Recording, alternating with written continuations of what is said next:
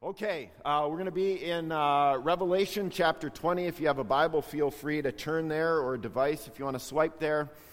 There are parts of Revelation that you could go to and you say, these are the most well-known parts of Revelation. There are parts that have had much more ink spilled about them. And today we have one of those sections of Revelation that has gotten just a ton of attention throughout history. There's likely been more focus on these 6 verses that we're looking at this morning than on any other part of Revelation.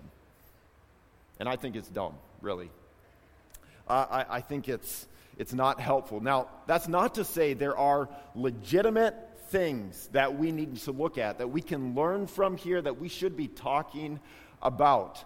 But the inordinate attention given to these verses, I think, has been excessive to the extent that it becomes unhelpful, because then we just get so focused in on these 6 verses. And really, there's 22 chapters here that are all telling the same story. And so, throughout Revelation, we've talked about our need to read this book symbolically. It is an apocalypse, meaning it is a symbolic book. So much of this book becomes confusing and it loses its meaning when we read it literally. So one example, like we've talked about the number 7 and the numbers 12 a number of times throughout this book. But once we move from the symbolic meaning of those numbers and we just hone in on a literal meaning, we begin to venture down a rabbit hole that is going to cause us to do all kinds of nonsensical things to the Bible. Revelation is a symbolic depiction of history. Revelation is a symbolic depiction of history. This is vitally important for us to remember whenever we're reading Revelation, but especially today as we get into these verses. So I want to read these verses that we're looking at today, and then I'll set the stage for what we want to try and accomplish this morning. Revelation 20. Then I saw an angel coming down from heaven, holding in his hand the key to the bottomless pit and a great chain. And he seized the dragon, that ancient serpent, who is the devil and Satan, and bound him for 1,000 years, and threw him into the pit, and shut it and sealed it over him, so that he might not deceive the nations any longer, until the 1,000 years were ended.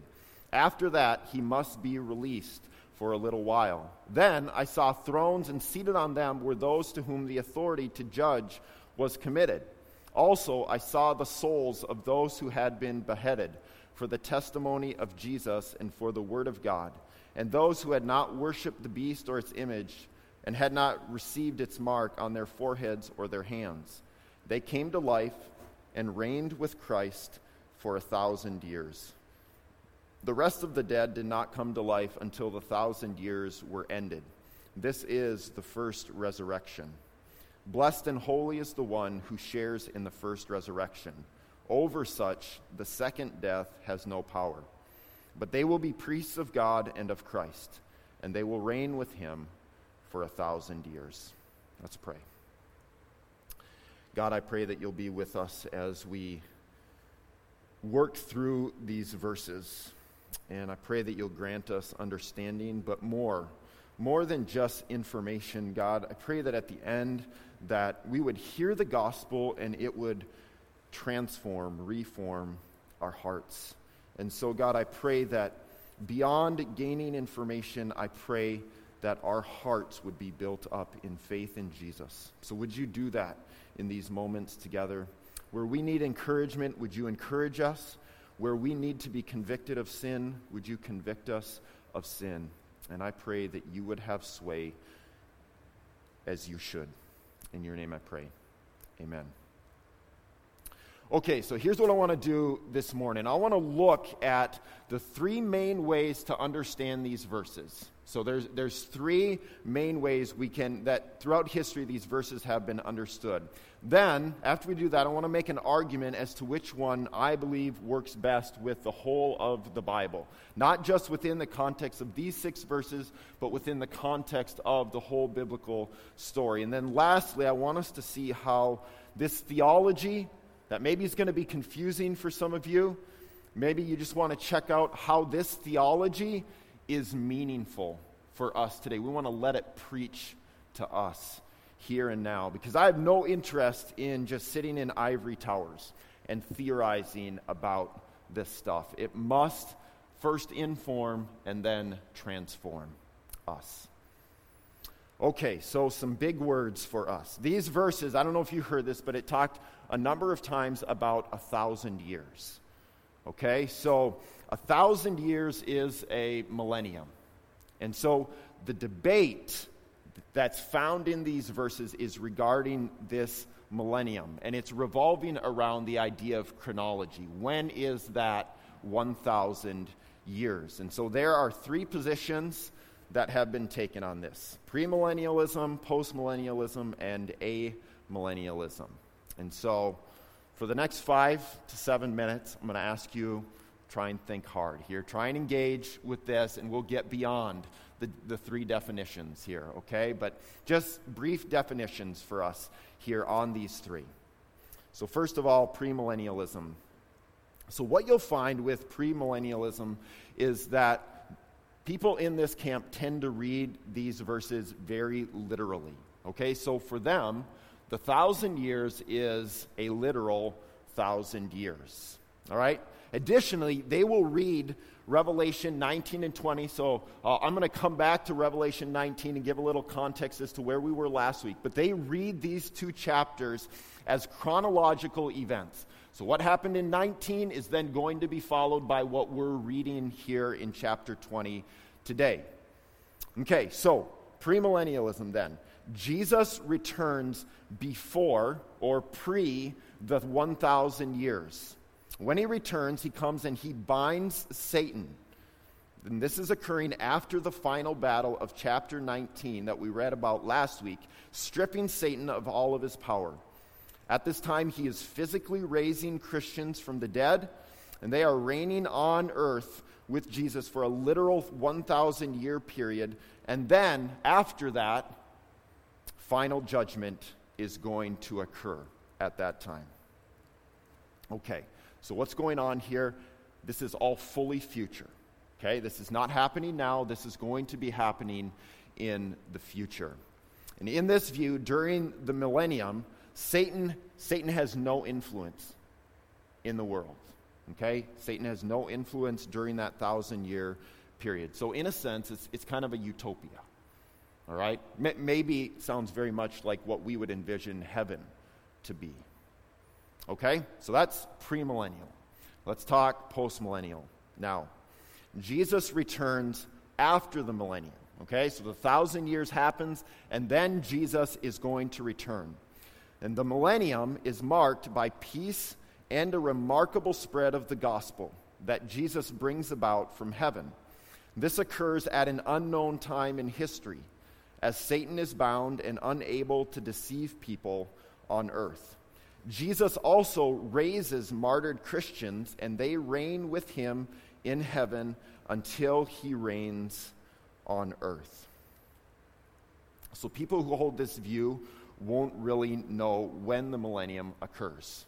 They'll be able to, at the end, they'll look back and they'll be able to kind of count the literal 1,000 years when that happened, but they won't know exactly when it's happening. And they, like premillennialists, have kind of a utopian idea of the 1,000 years. Almost think like this Christian nation or this Christian world that's being unraveled. Although they would state that there's still non-Christians in the world, that's still part of the dynamic that's going on during the millennium.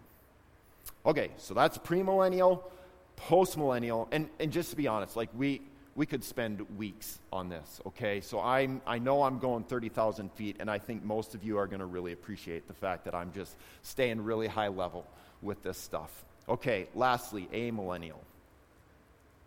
So essentially saying there's not a millennium, in a sense, okay? So it's a bit of a misnomer because there's still a millennium, but not in a sense. And here, let's talk about this. So like postmillennialism, Jesus returns after the millennium, okay? But amillennialism purports the millennium is a spiritually defined non-literal 1,000-year period of time. So very symbolic, okay? That constitutes the church age, which is from Jesus' death on the cross until his second coming. Satan is bound at the cross, and this is really important, okay? The fact that Satan is bound at the cross, at which time his ability to deceive is exposed and nullified, though he is still at work in this world. The saints who come to life are at least the spirits of martyred Christians reigning with Jesus in heaven, if not also, most likely, a picture of believers in heaven and earth reigning now through their new birth and first spiritual resurrection. Okay, so spiritual reading, symbolic. And even hearing that, you probably know where I'm going to go with my direction of this, my emphasis on this, because this is a much better handling of it from a symbolic standpoint. But, so important here, Satan is bound at the cross. This is hugely important for us to understand, which means then that he's limited in power today and will be fully defeated at Jesus' return. Okay. If your head is spinning, it's okay. All right? It's probably happening for a bunch of us. My head is kind of spinning even, right? And I've been studying this for years. So I want to spend a bit of time here talking now about why I think amillennial is most biblical. Okay?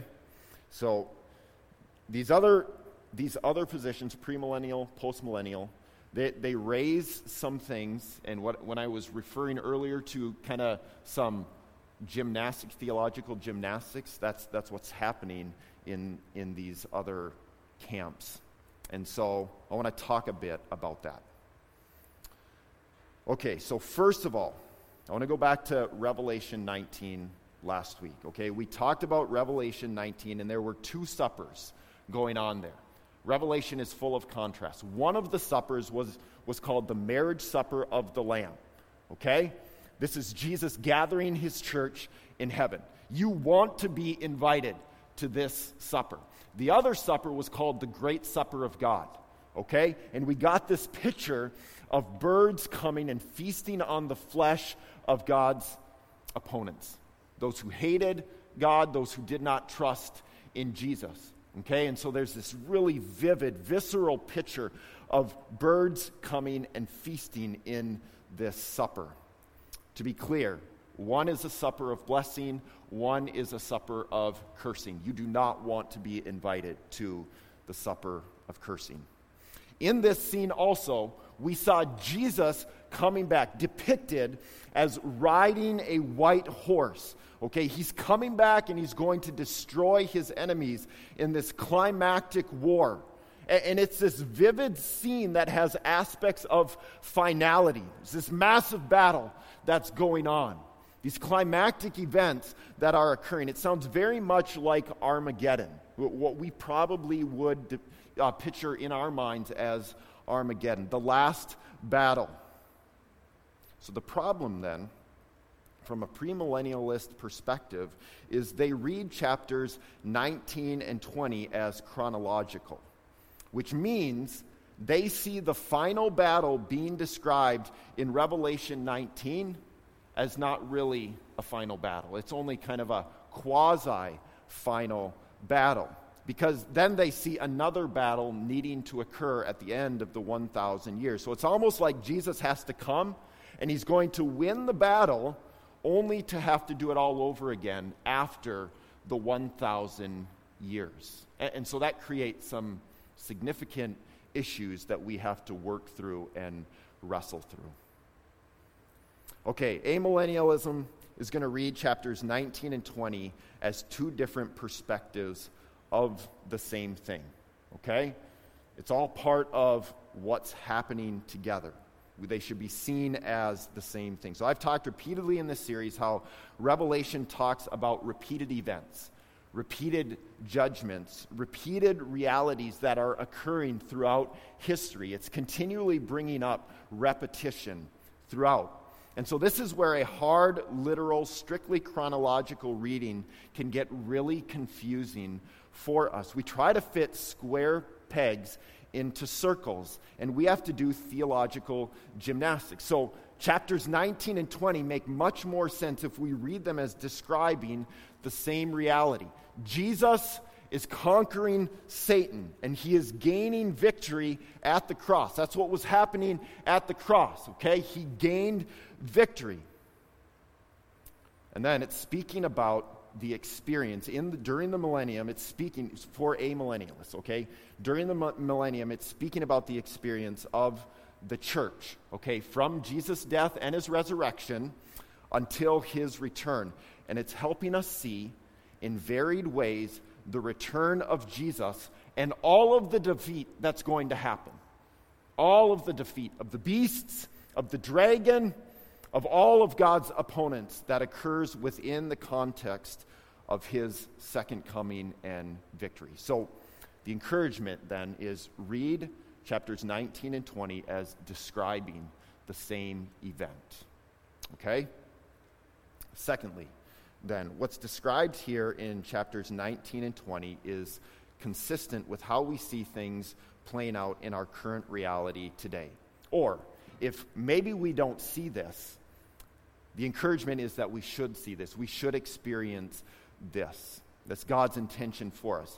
What we are experiencing today is what we have read earlier in Revelation, and it's also what we read throughout the New Testament. If we go back to Revelation 12, what we find there is similar language to what's being used here in Revelation 20. It says there, the great dragon was thrown down.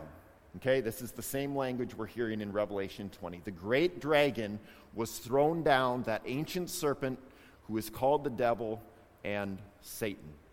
Satan was thrown down. Satan was defeated. And Revelation 12 is really clear to make a connection between Satan being thrown down and Jesus' death on the cross. That's what's happening when Jesus the Lamb is being slain.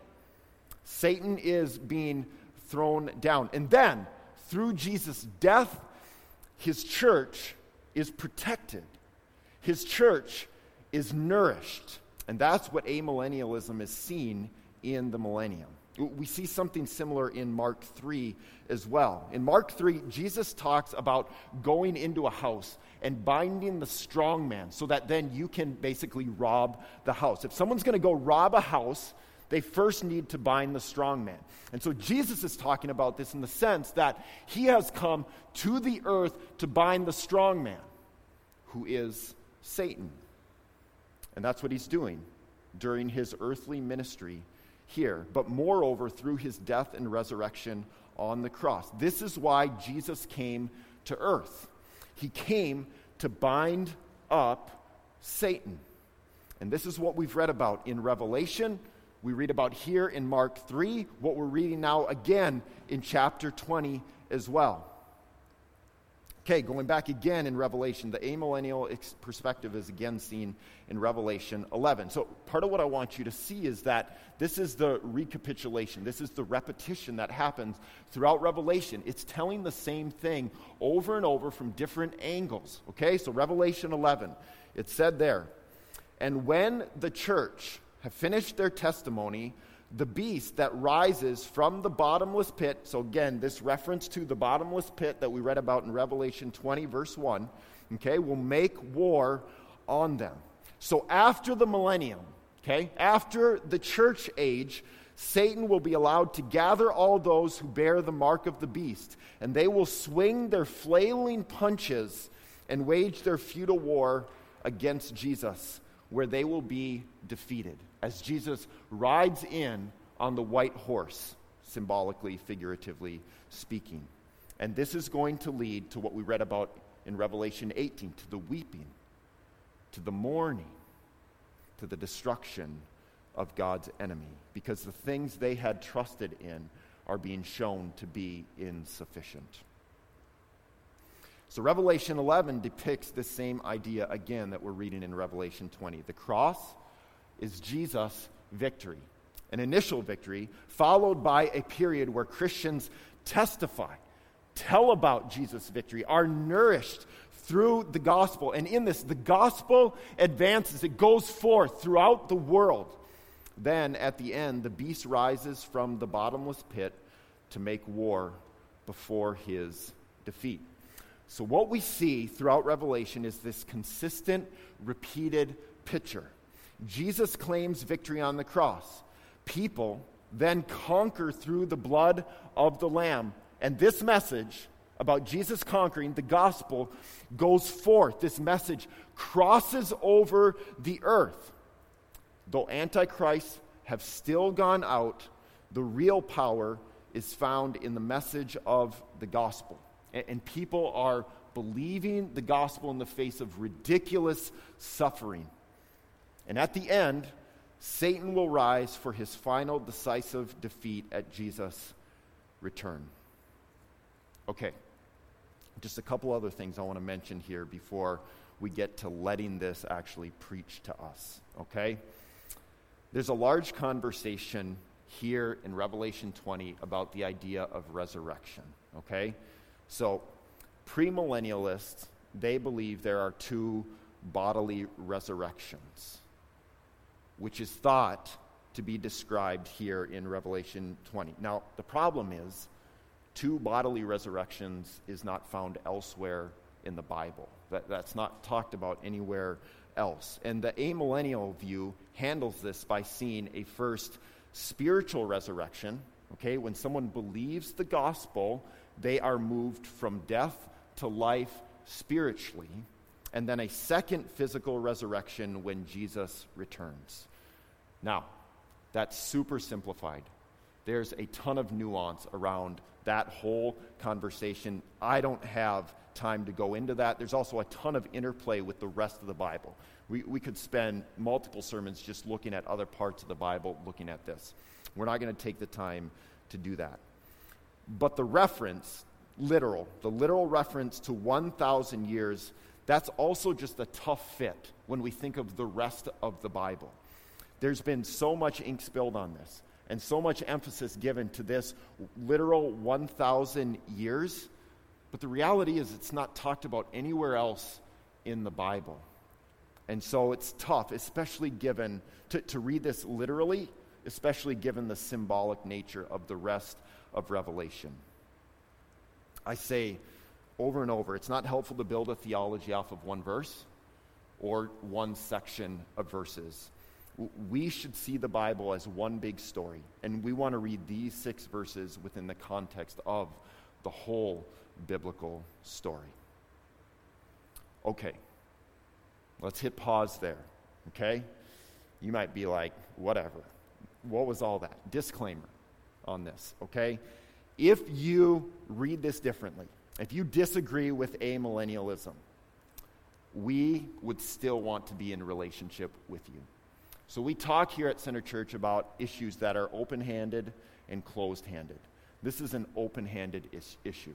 Okay, you don't have to be you don't have to hold the amillennial position to be an overseer here, which is the most restrictive grouping we have here. You don't have to hold the amillennial position to be a member here at Center Church. Okay, this is open-handed. We can live in Christian community and disagree on this. This is very secondary, okay? Gospel is closed-handed. This is an open-handed issue. Okay, so this is where I really want to get to, okay? If you hear nothing else, I want you to hear what I say the rest of this time, okay? I want this to preach to us. I want heady, confusing theology to matter to us. I want the Bible to make sense to us. And so that's really what I want to accomplish here in the next number of moments. So I'm going to do so we typically at the end of our sermons, we do gospel application, okay? And we call it gospel application, not application, because we want the application to be good news. We don't want you to walk out of here and the application be, now I have 3 or 4 things I need to do. The gospel is about what Jesus has done. So when you leave here, we want you thinking about, this is not what I have to do, this is what Jesus has done for me. Okay, so that's why we call it gospel application. It's good news. It's not something for you to do, it's something Jesus has done for you. So I'm going to do an extended gospel application here this morning. 2 points. First one, Satan being thrown down has massive implications for us today. Massive implications for us today. If you have any idea as to what is happening in our world today, you probably look around and you see how messy everything is. It is messy. Life is hard. There's a pandemic, there's wars, there's cancer, there's conflict, there's depression. We have unceasing busyness in our lives. Life is full of many hard things. And we feel weary, don't we? We feel weary. Many of us feel hopeless a lot of days. We look around and it feels like Satan is winning. Doesn't it? It feels like he's making major headway. Casey and I sat over lunch on Wednesday talking about the pervasive sadness in our own hearts and circumstances in our own lives that we're walking through ourselves and with other people as well. And talking over actually means we bawled our eyes out for 30 or 40 minutes, just reflecting on this life is hard. Really hard.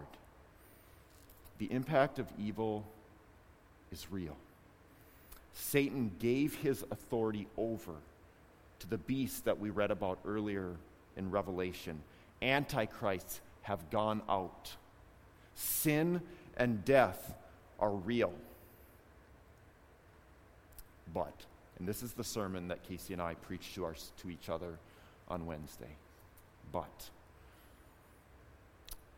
our hopelessness, our discouragement oftentimes conveys the fact that our eyes are not on Jesus.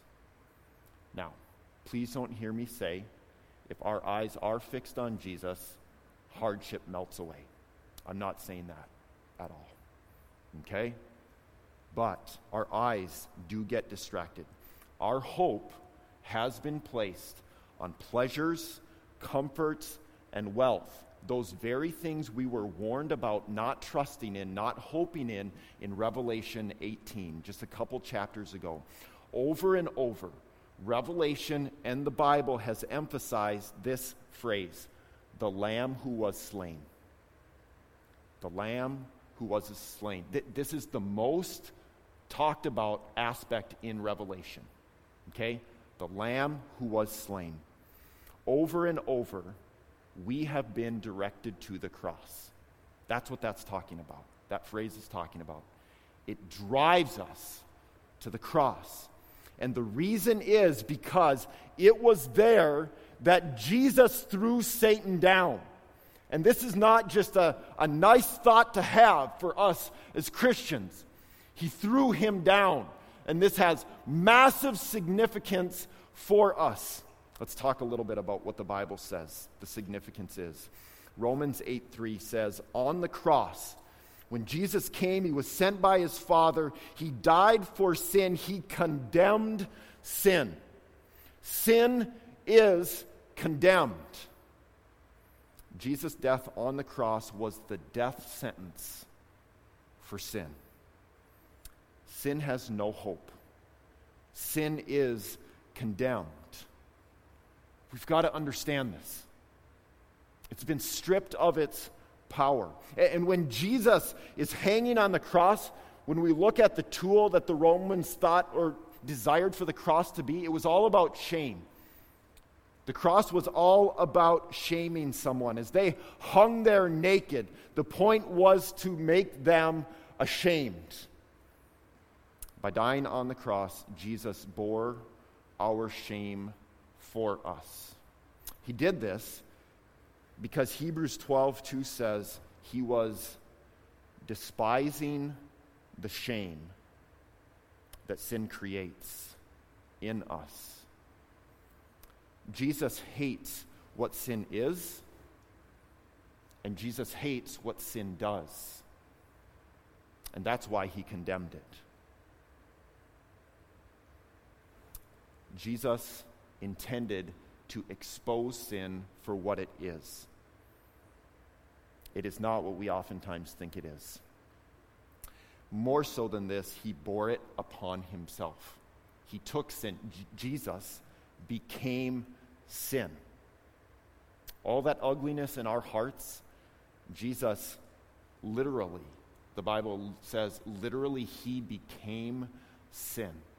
All the mess of your life, all the mess of this world, Jesus took that upon himself, bore that shame. He became that on the cross, and he put it in the grave.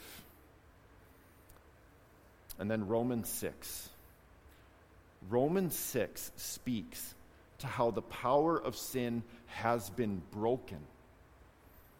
This is hugely important for us. Sin no longer has the capacity to hold us captive. We are no longer slaves to sin. Christians are slaves to righteousness, not to sin. The only power that sin possesses over us is that which we give it. You hear that? The only power that sin possesses over us is that which we give it. So that's why we hear this call over and over: kill sin in your heart. Flee from sin. The only power that sin has over us is that which we give to it. Do you believe that? Do you believe that Jesus and his sacrificial death on the cross is powerful? More powerful, far more powerful than sin. Do you believe? Have you experienced freedom in your own heart and life through the cross? Do you actually believe your sins are forgiven? Or do you still feel you need to pay a debt? That you have to pay a price through your good works? Are your sins forgiven through your good works, through your penance, through your religious acts? Or are they fully forgiven through Jesus' death on the cross?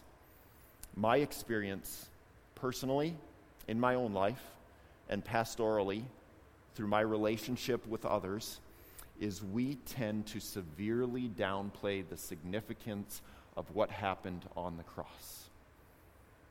We do. Because we want to make it about what we do.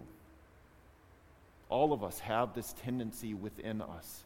We want the slap on the back. We want to perform well, and we want to hear Jesus say, "Well done," because of what you have done.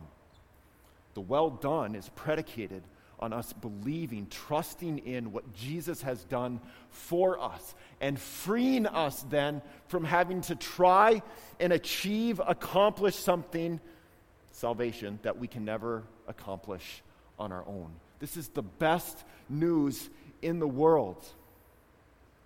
But when we downplay the significance of what Jesus accomplished on the cross, we find ourselves wallowing.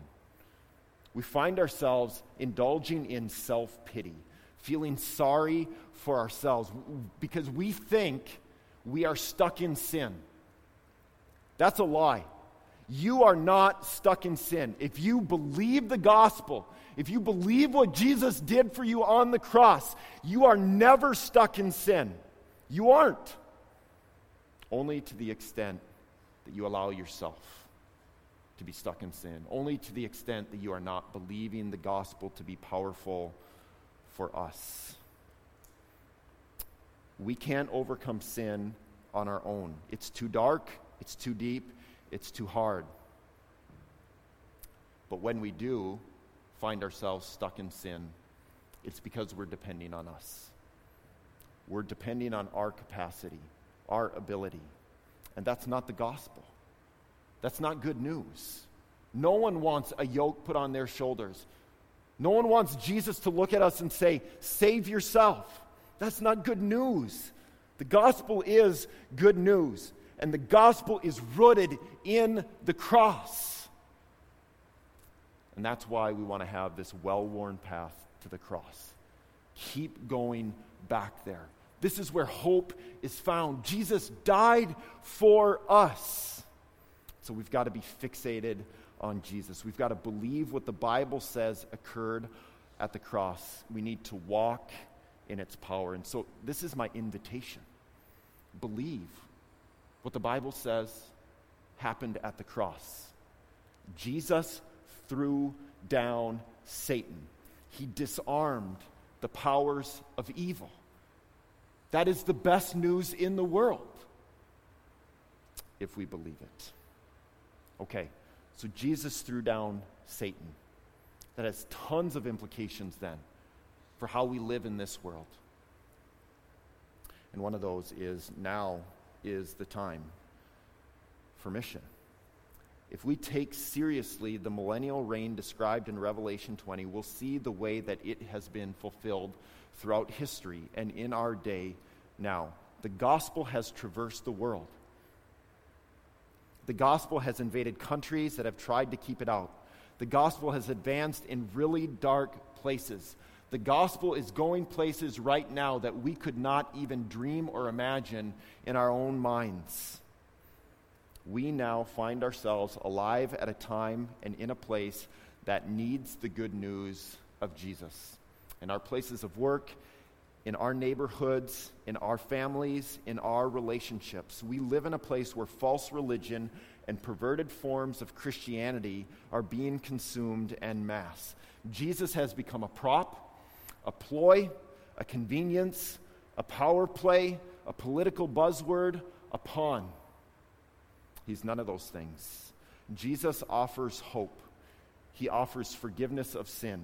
He offers sturdiness amidst uncertainty, joy amidst sadness and mourning. He offers salvation. Jesus is what we need and what those around us in this world need as well. Don't we want to be part of seeing hopeless people find hope? Don't we want to see people find rest instead of killing themselves with busyness, trying to find life in all the things that are actually killing them? Don't we want to see light invade darkness? Now is our time. The millennial reign of Christ. Satan has been thrown down. Jesus goes before us. Jesus walks with us. We have the most hopeful, sure word to bring to people, and that word is a person. Jesus. Now is our time to run with the best news in the world. Not out of duty, not out of obligation, but because we have been overwhelmed by the goodness of grace. And we have been overwhelmed by the power demonstrated, the resurrection power demonstrated by Jesus at the cross.